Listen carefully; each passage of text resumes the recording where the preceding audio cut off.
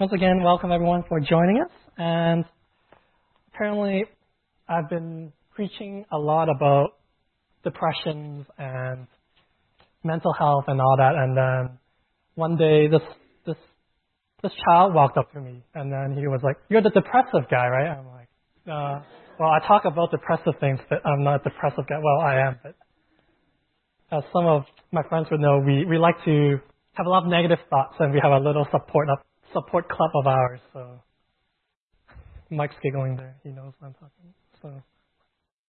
So we have been going through a whole journey this summer on the Book of Psalms, and today actually is our very last message of the whole series. And for those who have been following along as well, I've been doing a little bit of a mini series of my own, and so hence the titles of the 50 Shades. And so now we get to the last one on 50 Shades Free. And just a little bit of a recap of what I've been going through together. So we went through the concept that we can actually express anger to God, where many times we thought that we have to repress our feelings in our faith walk, and we thought that even when things don't go well, we can't have any negative thoughts when we come to God. Or even on a little later during the summer, we talked about the idea that your experience of darkness is not always God's plan. That a lot of the times we went through challenges in life, and we always have this conceptualization that it's just one of the trials that God is trying to put in our lives, and if we don't overcome it, then we start questioning God. But sometimes this is just the nature of the broken world that we're part of, that some things that we encounter, it's not really God's plan, but He would fulfill His plan through this broken experience that we have.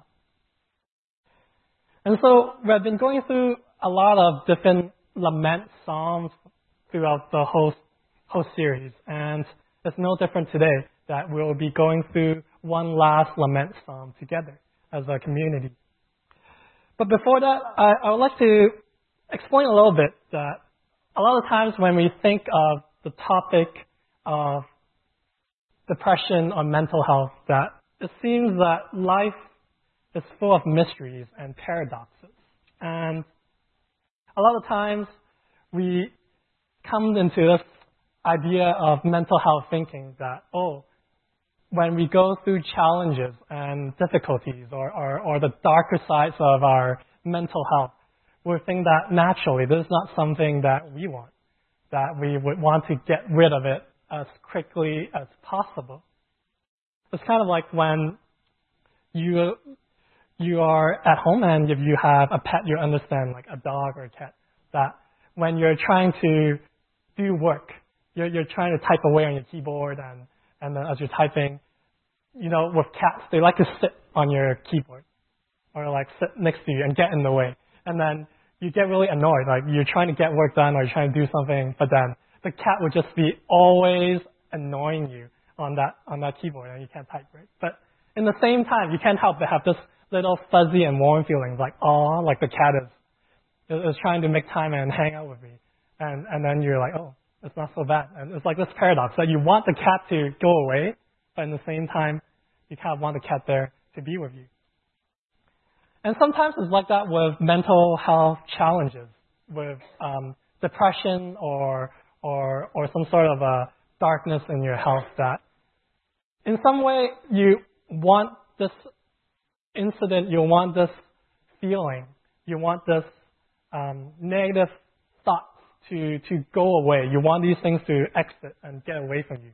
But in the same time, some people actually crave that. It actually gives them meaning as they're going through that darkness, that things seems more real than the challenges that they're facing. These pain, these hurts that they are feeling actually gives them some sort of a existence kind of meaning to it. And so it's kind of like this vicious cycle that you don't want it, but at the same time you crave it, and so you gravitate yourselves and your whole world toward these kind of feelings, so that it makes you have this kind of almost masochistic kind of feeling that you actually enjoy.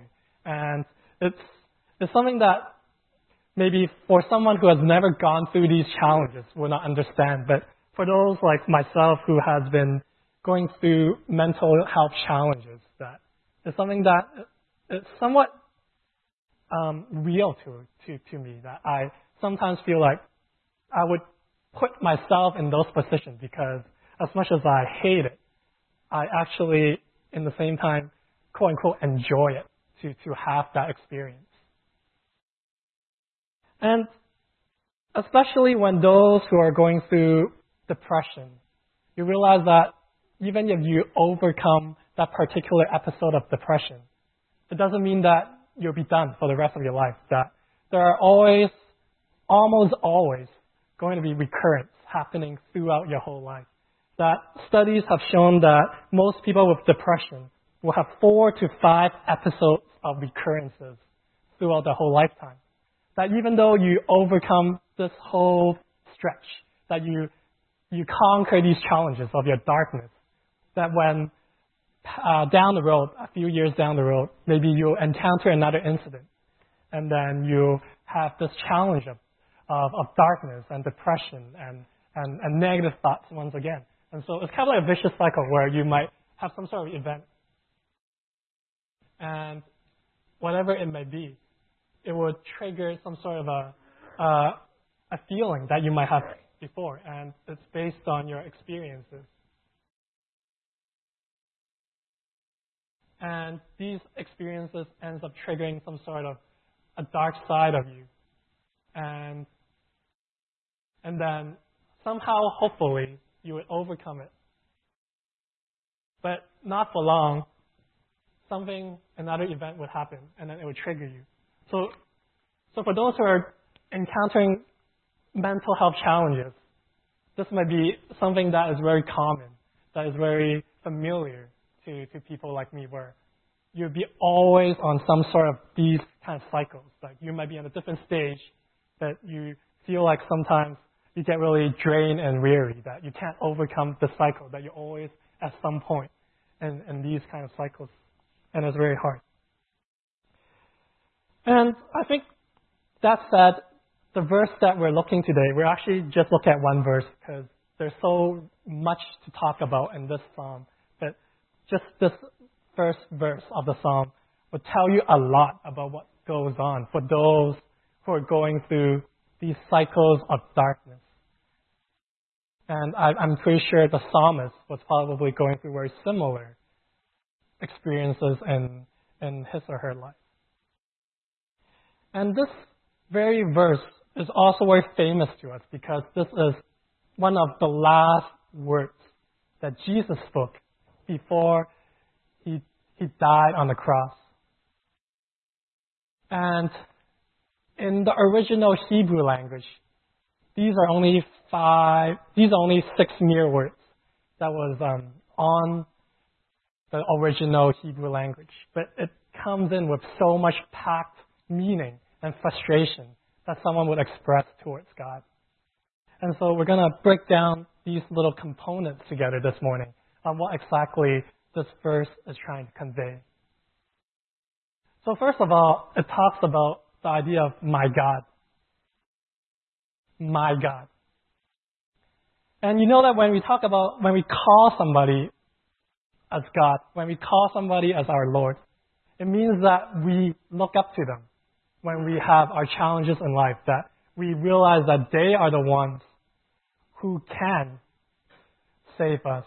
That this is the very being who may save us if he chooses. And because he is the loving God, then he should be the one who would save us if all things are to be at hand.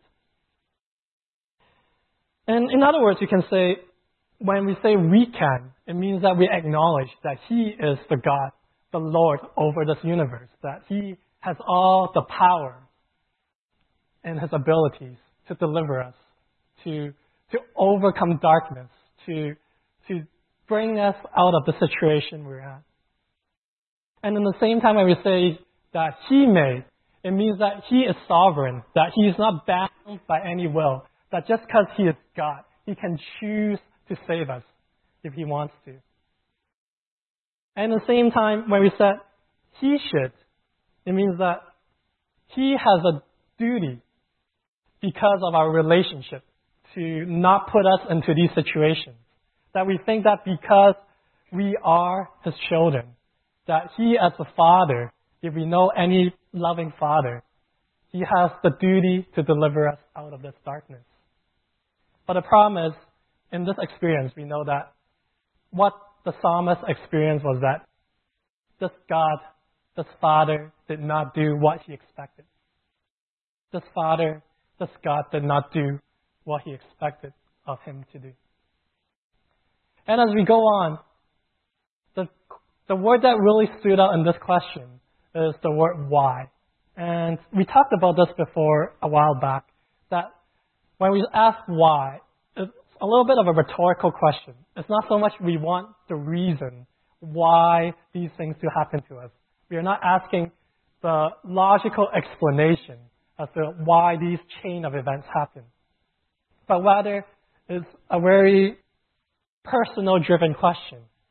It's more on the issue of why, of all people, am I the one being neglected by you? Why, of all people, that I have done all these things for you, that you would not come and rescue me when these things happen? And then we get to the end of this question that the psalmist was asking. Why have you forsaken me? The word forsaken is not just as simple as leaving someone behind. It's not as simple as forgetting some person. It's not as simple as just choosing not to do something about it. But the word forsaken means that you deliberately come up with that conclusion that you want to cut off from the connections between you and whoever that you're in connections with. That you want to draw the line, almost like when you have friends where you get into a fight and you said, I'm going to cut off this relationship with you. That no matter what happened, I'm not going to do anything good or bad to you. That I'm no longer going to be worrying, caring, or showing my compassion to you anymore. And how else can you feel when you go through that? When you're going through these challenges and darkness in your life, when you hear this, or when you feel that you're being forsaken, that you go through these helplessness, and then you know that this person can do something, but they choose not to. That you feel that you know better that I can't overcome this myself. That you know better that I'm not good enough to overcome these challenges. But why then, in the same time, do you choose to leave me behind? Why, of all circumstances, do you choose to not come and rescue me? And that's kind of the severity of mental state of being that this psalmist was going through. That he feels that this God who can do everything, this God who is loving, and this God who supposedly has a special connection with me would choose to cut off from me. What have I done to deserve this? And likewise, this is what is kind of like when we go through these repeating cycles of darkness. That maybe there are times where we feel that God is with us, that we're able to overcome these challenges because God was there. But maybe from time goes, this feeling of God is with us, this feeling of Emmanuel would slowly kind of dwindle and dwindle and dwindle until we feel like when we go through these challenges again, we start to question, where is God of all these things? And if God is real, why is he letting me going through these cycles of darkness? And why doesn't he just break the chain and say, okay, that's it, like this guy has suffered enough that I'm just going to break this whole vicious cycle so that he can actually have a life of joy and fulfillment for the rest of his life. And you can't help but ask, why wouldn't he do that? And in the same time, we might have this myth that goes at the back of our minds when we go through these challenges. That because of these experiences that we're getting throughout our whole journey, that we might overcome 1, 2, or even 3 episodes of emotional darkness and depressions, but it keeps coming back. But you can't help but feel it's because of our spiritual immaturity that we're continually experiencing these darknesses in our lives. That because we haven't grown up spiritually, we are not resilient, we're not good enough spiritually, that we are continually suffering these episodes ourselves. But the good news that Jesus has shared with us, that this has nothing to do with spiritual maturity, that our perpetual suffering of darkness and depressions in our lives is just, like we said last time, the nature of the way this world is because of the sins that have overcome before in this world, that we are going through these darknesses ourselves. And so to understand what then shall we do? How can we make of all these experiences that we're going through? How can we come to terms with the reality that we're going to go through these cycles? How can we actually overcome for real these situations? We'll have to look at this word that is in our language. This word in our language. The word, if you know Greek, this is actually the word, the letter phi. And so if you put the whole thing together, it's actually the word fear. This is the word fear. That the word fear is quite interesting. It is the thing that we tend to hold very closely when we lose our faith. That once we no longer have this faith in us, we start to experience fear in our lives of the uncertainties of the incoming doom that we experience, or these potential realities of darkness that we're facing. The feeling of fear is the thing that shackles us from wanting to try and do anything differently. That even when God is seeking us, actively approaching us, because of fears, we don't want to take that opportunity. We don't want to take that chance to risk ourselves for any more potential harm or hurt that we might experience when we extend ourselves. But the funny thing is, this word fear in the original Greek language is actually the word that means to try. The word to do and to act upon an opportunity and experiences.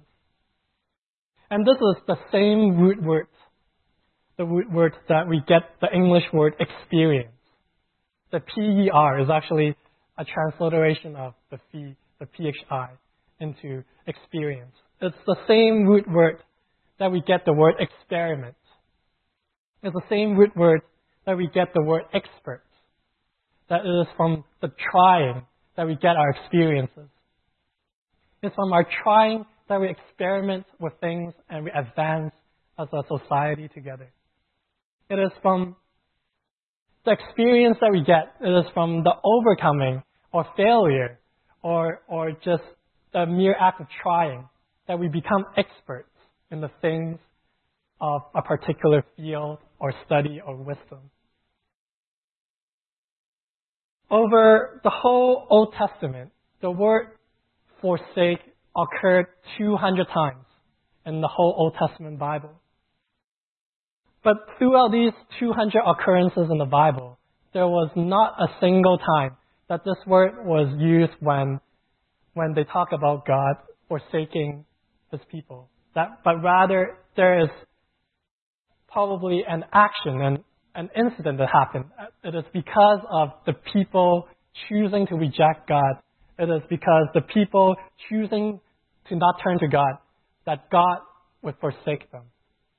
And more often than not, of these 200 occurrences, the word forsake is taken in a negative kind of tone, or negative context, where it's not so much God is forsaking His people, but rather more often than not, is to say that God will never forsake His people.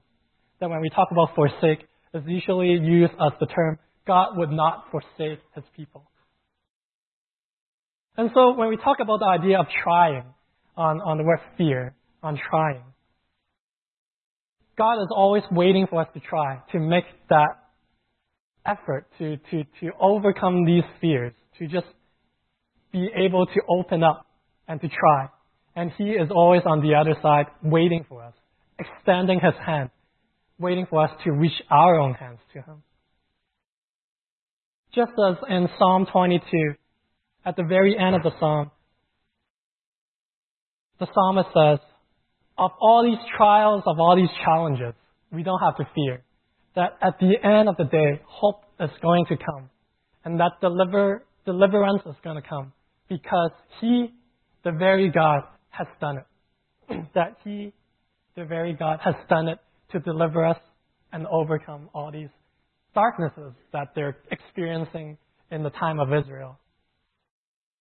And in the same way, when Jesus was hung on the cross, despite going through all these trials and rejections, and even to the point where he felt that he was being forsaken by his very Father, he uttered these last words, that it is finished. Because he knows that by him participating in this act, that God has completed the whole act of salvation, the very pinnacle of the salvific act is now complete. And in the same way, when we look at Psalm 23, just as we finish with 22, that he has done it, we are able to experience this psalm of comfort, the psalm of encouragement, that the Lord is our shepherd who will guide us, that even though we go through the valley of shadow and death, that we will have no fear because he is with us. And he, at the very end, will bring us to this temple for us to be with him forever and ever. And so a lot of the times, faith is like a paradox as well. And if you want to learn more about faith as a paradox, I'm sure Uncle Henry Liu will talk to you more about it in his Sunday Life group. But at this time, I like to say that faith itself is a paradox because faith requires us to put our whole self into something that we cannot fully grasp. That faith requires us to put our all and our whole into something that we cannot grasp. And in the same time, in our own life, as we're going through faith, our biggest spiritual darkness, our biggest spiritual downs in our lives often occurs in communities that we're part of. That it is the disappointment from the people around us that we experience our spiritual darkness. But the paradox is that it's also in the community that we experience some of our biggest spiritual highs, our spiritual epiphanies are usually the ones where we are in presence of the entire community. Which is why when God gives us this community through Jesus, this is his plan of carrying us through in times of darkness and challenges. That it is in the presence of a community that we can go into this world and break the chain of darkness. That it is in the presence of the community of the church that these things are able to be overcome in the presence of a community. And so when he said he has done it, it doesn't mean that it is something that would overcome in an instant, in a day, in a week, or even a month. But in our lifetime, as we walk together as a community, God himself has promised us that as a church, he will never forsake us, that he will walk alongside with us until the day he comes back. And so, to be part of this community, it means that we have to overcome these challenges ourselves. That a lot of times, because of the fears of rejection, the fears of judgment, the fears of criticism, that we're not able to fully immerse ourselves as part of this community of God together. And if you look in the New Testament, in the Gospels, it's very interesting where you hear these stories at the last part of Jesus' life, where when he's about to be betrayed and captured, he went through into this garden where he prayed really hard that he does not want to take this cup. But then at the end, he decided that if it is God's will, he would take it for the sake of the gospel and the kingdom of God. And so you can't help but think, how would the people who wrote the gospel know about this? There's no way they're just like secretly stalking Jesus at the back in the bushes and then trying to see, oh, what is Jesus doing now? What is he praying? There has to be a time when Jesus probably was being open to his disciples of his own struggles, which is why he asked for prayers from his own disciples, that he knows this is something that even he, as the Son of God, because of his human qualities, that he would go through these struggles himself.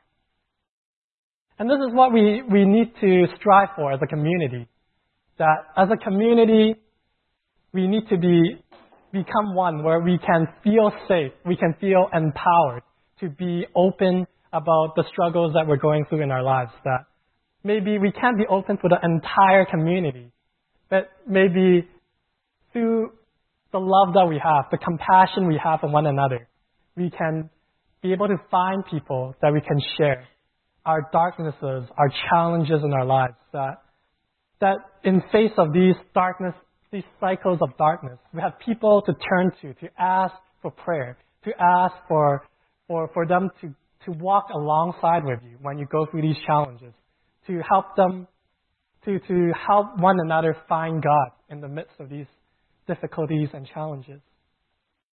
And that's what the church is about.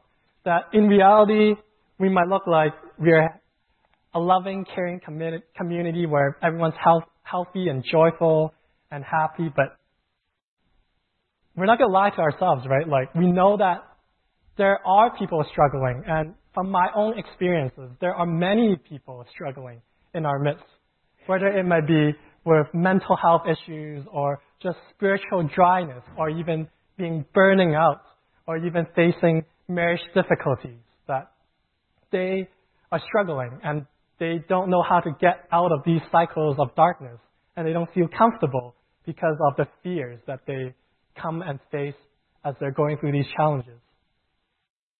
And so my prayer to us this morning is that as a community, that one day we can be this community just like what Jesus did with his disciples, that we can come together to be open about our challenges and we can support one another. Not because we can overcome it ourselves or as a church, but because, just as the song we're about to sing, it's because the blood of the Lamb and the power of our testimonies that we can overcome these things. So as the worship team is going to come up and lead us in a few more songs together, you know that earlier this morning we have handed out some post-its for you. And as we're going through some time of worshiping together, we'd like to invite you, if there are things that you're struggling in your lives, things that you feel like you cannot handle by yourself, you don't have to write your name down. You don't have to make it in a way where we can identify you. But if you would like to, that's totally fine as well. You can write down the things that you would need prayers from the community. And then once you're done, you can pose it on this whiteboard here. And once you're done, if you feel that urge, if you feel the Spirit moving you, you can come and take however number of post-its that are being posted. And if you do that, you also have made that commitment that you'll pray for this person, this very struggle that they're going through, that you're committed to pray for them for as long as you can, until hopefully one day they're open to share about it, that they have overcome because of the gospel, the very God we follow, and the power of love through God and the community. And if you don't feel comfortable, we'd love to have you just join us as we sing the next 3 songs together. And so before we do that, let us have a word of prayer together. Father God, we thank you. We thank you because of your blood that we are saved from the shackles of sin. But as we live into this broken world, we know that we're still going to go through challenges in our lives. We're going to go through darkness and various periods in our journey of life. But we trust and we pray that you will never forsake us. That as long as we hold on to you, we cling on to you, you will reciprocate and you will guide us in these times of darkness. We also pray for the community of VCBC. We pray that we can continue to follow you and we can strive to become one community, that we can be that community that others can find refuge, that they can see, that they can be someone who no longer have to hide about the darknesses in their lives, but they are open to share and find comfort and peace because of you, because of the community. We thank you, and in Christ's name we pray.